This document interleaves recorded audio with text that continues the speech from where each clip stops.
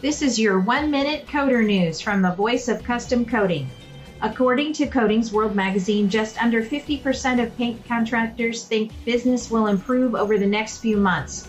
COVID-19 and its impact on the economy seems to be the main driver for contractors' outlook on business trends, with 37.1% considering themselves as neutral, 17.1% of respondents feel negative, and 29% feel optimistic.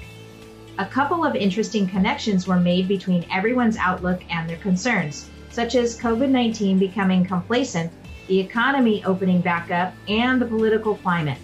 Next year is unclear as people are holding off on some of their extra spending. This article can be found at codingsworld.com. And that's been your 1-minute coder news. See you next time.